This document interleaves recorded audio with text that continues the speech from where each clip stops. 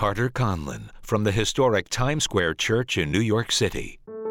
I don't want to just be a fig tree Christian. I want to be a Christian that God can use to move a mountain, because mountains need to be moved again in our generation, and they can only be moved by the power of God.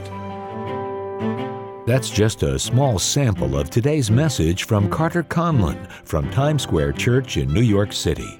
Thank you for joining us for this week's edition of A Call to the Nation. In Mark chapter 4, we find Jesus is with his disciples. He curses a fig tree that ends up being withered from its roots. Then Jesus calls his disciples to a faith strong enough to tell a mountain to be thrown into the sea. What does all this mean? Well, let's find out now as Carter explains it all in Praying Beyond Fig Trees to Mountains. Beginning in Mark chapter 11, if you have your Bible or another device, and I'm going to go from there to 2 Kings chapter 20. 2 Kings 20, starting in Mark 11. And I want to talk to you about praying beyond fig trees to mountains. Praying beyond fig trees to mountains. Mark chapter 11, beginning at verse 22. So Jesus answered and said to them, "Have faith in God. For assuredly," that means truly. It means without any doubt. It means take notice. That means it's not like God has to say, "I'm telling you this is true," because he can't lie. But for the sake of emphasis, he says, "Assuredly, I tell you." In other words, take note of this. That whoever says to this mountain, "Be removed and be cast into the sea," and does not doubt in his heart, but believes that those things he says will be done, he will have whatever he says. Therefore, I say to you, whatever things you ask when you pray, believe that you receive them and you will have them. Now, the story begins with Jesus and his disciples leaving Bethany and going up into Jerusalem. As they're going into Jerusalem, Jesus Christ approaches a fig tree. Now, the writer, Mark, who writes this, whether he had a personal encounter or he got the story from somebody else, writes it from his perspective. It says, "And seeing a fig tree afar off, having leaves, he went to it to see if perhaps he would find something on it. When he came to it, he found nothing but leaves, for it was not the season for figs. And in response, Jesus said to it, 'Let no one eat fruit from you ever again.'" And it speaks on a multiplicity of levels, and I have spoken on some of them here in the past. But one of the levels that it speaks to my heart as I read it again, they're coming from Bethany into Jerusalem. It's assumed, and we know it's true, that they're heading into the temple for the sole purpose of worshiping God. And the fig tree represents that which stands between where we are, our journey, and when we finally get to the place where, in a sense, God is. Where we're locked in, we've come there to worship, we've come there to meet with God. And how many people have been diverted from coming to church from time to time? You've met a fig tree along the way. You know, it's that game that was being on that night, and it was only going to be played, and it was once a year thing, and you knew you should have been going to the temple to worship God, but a fig tree, it could be that girl, it could be that guy, it could be that relationship, it could be, it's a myriad of things. If somebody calls you right as you're about to go to church and says, "Hey, I bought a new car. You want to come over to my house and see it?" So all these fig trees, and there's many as probably as you can imagine in your mind that kind of stand between us and where God is, or where the worship of God really is. And these fig trees offer us satisfaction, but they are barren. Now, Jesus is omniscient. It means he's the Son of God. He knows all things. He knows it's not the season of figs, and he has to know that there are no figs on this particular tree. But for the sake of argument, he goes to the tree as almost like an illustration. And the tree is a deceptive tree. It has an image, in a sense, of satisfying, but it does not satisfy. Just as our brother shared tonight from Africa, when he talked about all the things out there that he was doing that were drawing him away from God, that offered satisfaction but produced no satisfaction in them. And as Christians, we start out, and we're going to encounter a lot of fig trees along the way. These are things that we embraced maybe in our lives that maybe offered us satisfaction of some sort. And maybe we believed it for a season, only to get kind of close to it. And once you get close to it, you realize it really doesn't satisfy. And it could be a myriad. It could be all kinds of things. I know you have things coming in your mind right now that that really offered you life. It could have been education. It could have been, I don't know, it could be anything. But when you get close to it, you find out it's really deceptive. It's sort of what your life is called to be in God. And Jesus takes authority over this deceptive fig tree. So this is where it all begins. He says, let no one eat fruit from you ever. So the disciples heard him take authority over this fig tree. So just as you and I have to do in our own lives. If there's something maybe that offered you satisfaction and it still tempts you again today, as Isaac shared in his song, we have the right to take authority over these things and say, I will not eat fruit. You will not deceive me again. You will not convince me that you're going to satisfy me. I don't care how glossy you look. I don't care how big your smile is. I don't care how sweet you smell or whatever it is that's offering you satisfaction or how good you taste. You will not deceive me again. I will not be taken by you again. I'm going to Jerusalem. I'm going to the temple. I'm going to meet with God, and I'm going to establish or walk in a living relationship with God. So they go into the temple, and Jesus overthrows the tables of the money changers and such like, makes a declaration that my house shall be called a house of prayer. They go back into Bethany. The next morning now, they're heading back into the temple again.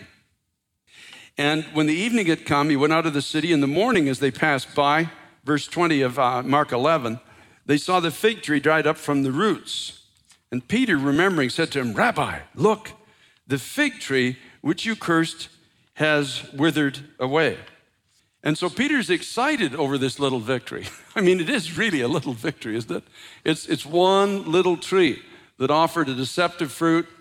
Jesus takes authority over it. And when you look in the Bible, it's like Rabbi, capital R, look, exclamation point, Rabbi, look, like, wow, the kingdom of God has come. The fig tree has died, you know what I mean? And we're like that, aren't we? Sometimes we get victory over alcohol, or we said, yes, the fig tree died. I've got the victory. And immediately, and Jesus doesn't even address the fig tree, which is really interesting. They are all excited about it, but he immediately redirects their focus to the mountain. Isn't it amazing? So he answered and said, so he says, Rabbi, look, the fig tree which you cursed has withered away. So Jesus answered and said to them, have faith in God.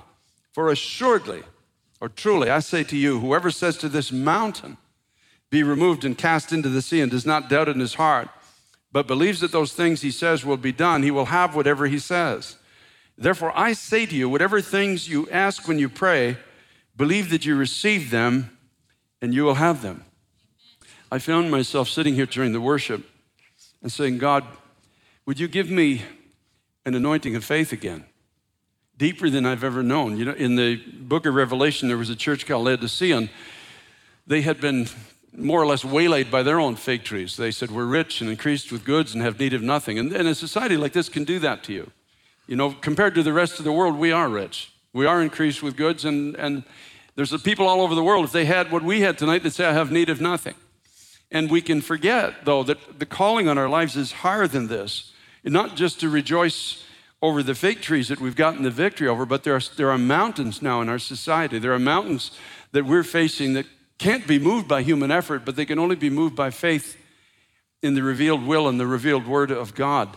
And I found myself sitting here saying, Lord, if the church of Laodicea needed an eye salve anointing, would you anoint my eyes again? Would you give me the ability to see beyond what I have? I've seen some great things in the past, and thank God for those things. I've had fig tree victories in my life, and I have seen a few mountains move. But I'm saying, God, the need of this hour is so incredibly great. And you don't tease your people. You don't just say these words to fill in a couple of paragraphs in the Bible. He's not a God who can lie, and he doesn't put something out in front of us that's unattainable. And so when I read the scripture, I say, God, this is attainable. There is a kind of prayer, if we have faith in God, that can move mountains. There's a kind of an intercession at the throne of God, like with Esther when she went before the king, that can actually reverse the decree of death and make it into a law of life. There is a power in God. It's all through the scriptures. It's there, but God, maybe I'm blind to it. Maybe I can't see it the way I once did. And I can't anoint my own eyes. I can read the Bible from now till I die of old age, but I can't anoint my own eyes. God has to anoint my eyes. And I was praying tonight and I said, God, I don't care if you have to make mud with spit again and put it on my eyes as you did the blind man. I don't care if you got to speak to me and say, see, I don't care how you do it, but I'm asking you to anoint my eyes, oh God, to be able to see this truth, to be able to realize this truth in my own life. I don't want to just be reading it and preaching it. I want to live this. We're living in an age with mountains. We have mountains of incredible evil. It's even taking a hold of our children and our schools, and our society is turning dark, and the ways of God are in danger of almost being eradicated in this generation. There is a mountain to be spoken to in this generation. Have faith in God, he said. Assuredly, I say to you, whoever says to this mountain, be removed and be cast into the sea, and doesn't doubt in his heart, but believes that the things that he says will happen, he will have whatever he says. He says, therefore, I say to you, whatever things you ask when you pray, believe that you receive them and you will have them. I don't want to live my life at the fig tree level anymore. You know how many Christians here tonight say, I'm just so tired about praying about fig trees in my life? And that being my only, I got victory over this fig tree and I defeated the deception of that fig tree. And so our whole life is just about ourselves and things that we thought were going to satisfy us, and we found out they couldn't, and we prayed and they were defeated. And so we're just like a fig tree testimony in the house of God. But there's so few mountain movers left anymore. I don't want to just be a fig tree Christian. I want to be a Christian that God can use to move a mountain. Because mountains need to be moved again in our generation by the power of God, and they can only be moved by the power of God. So Jesus was saying to his own disciples, I want to talk to you. I want you to have faith, and I want you to ask for things that are bigger than your own needs. You see, because the fig tree represented my needs. They assumed he was hungry. So it's about me and my needs. And he says, I want to give you a faith that's bigger than just your own needs. Because the mountain it's not about me anymore. It's about others that are captivated on this mountain of deception. And that's what Jerusalem actually was. It was a mountain of religious deception that actually hated God and was about to crucify his son. It was deceiving people into thinking that even religious observance could satisfy when it couldn't, or bring the people into eternal life when it wasn't going to. It was a mountain that needed to be moved and needed to be cast into the sea. And of course, in AD 70, it was removed and it was cast into the sea of the nations of this world. And so we ask a question to ourselves, will God answer if I pray really big prayers? You know, a lot of people are afraid to pray big prayers because if they don't get answered, it's almost like, well, I'm going to lose confidence in God. Or maybe God will find some secret flaw in me and there's a reason why he's not answering my prayer. And so rather than run the risk, we don't step out on that limb because we don't want to be disappointed. We don't want to be let down. So we just are constantly standing against the things that are trying to deceive us. And we're not praying about the things that are deceiving the whole society around us. It's way bigger than me now. It's way bigger than you. We're living in an age where this generation is being taken captive by darkness. And these are mountains now that need to be moved and cast into the sea. In 2 Kings chapter 20, I want to answer the question, what will God do if I pray? And can he answer in a really big way? This story answers that question. In those days, Hezekiah was sick and near death. 2 Kings 20, verse 1.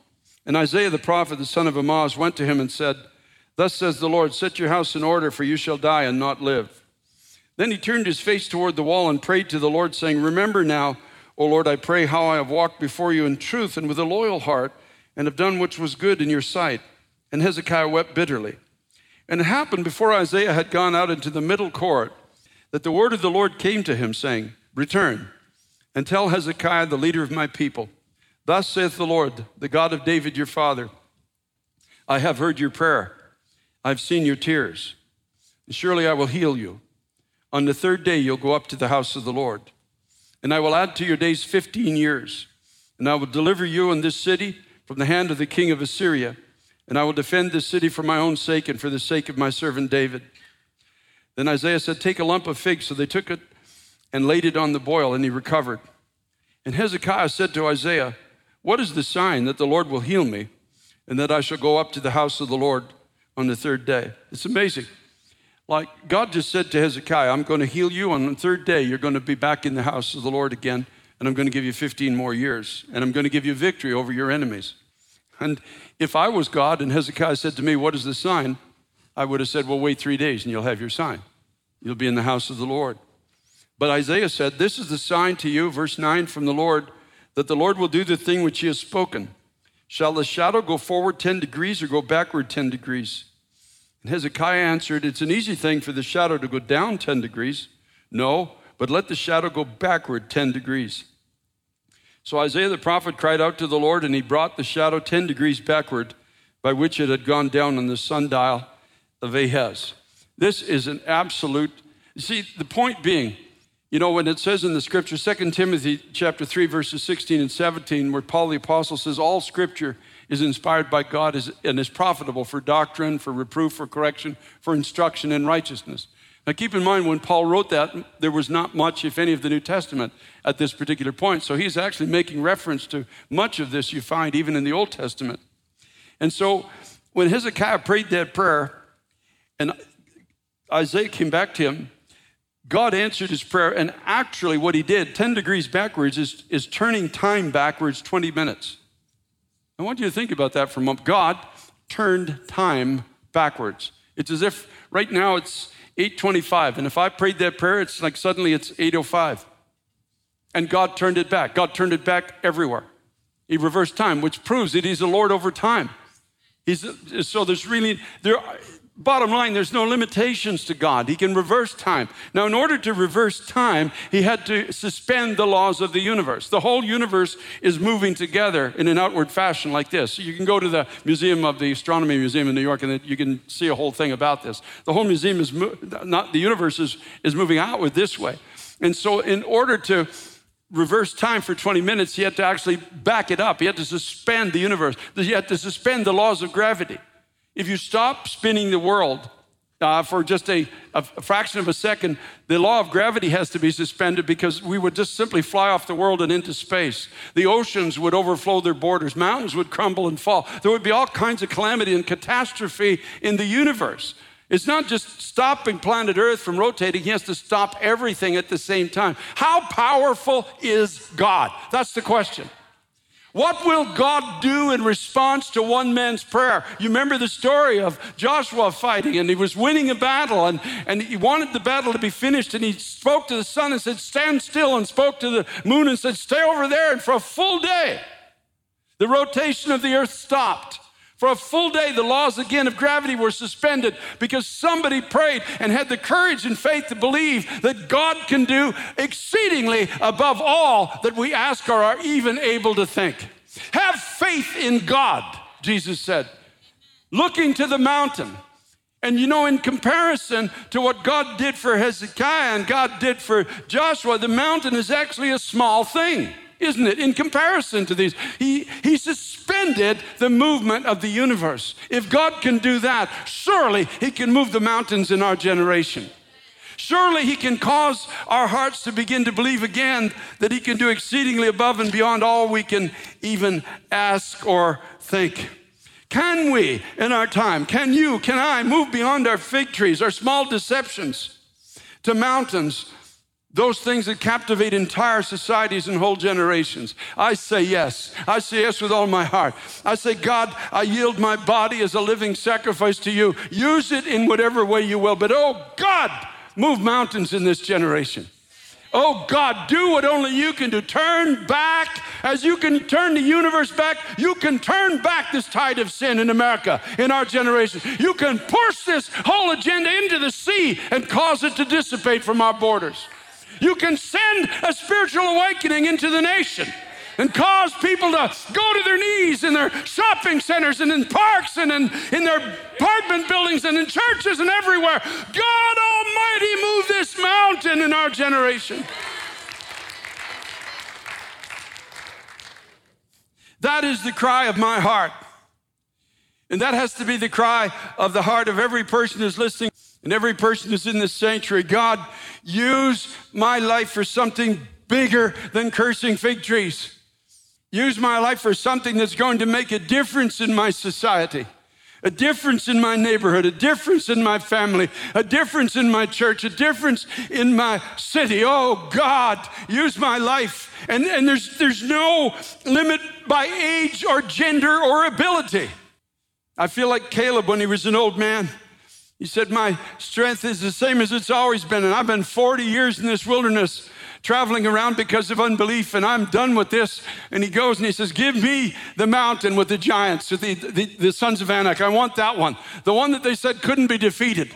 Give me that mountain in this generation. Have faith in God, for whoever says to this mountain, be thou removed and be thou cast into the sea, and shall not doubt in his heart, but believes that the things he says will be done. He will have whatsoever he says.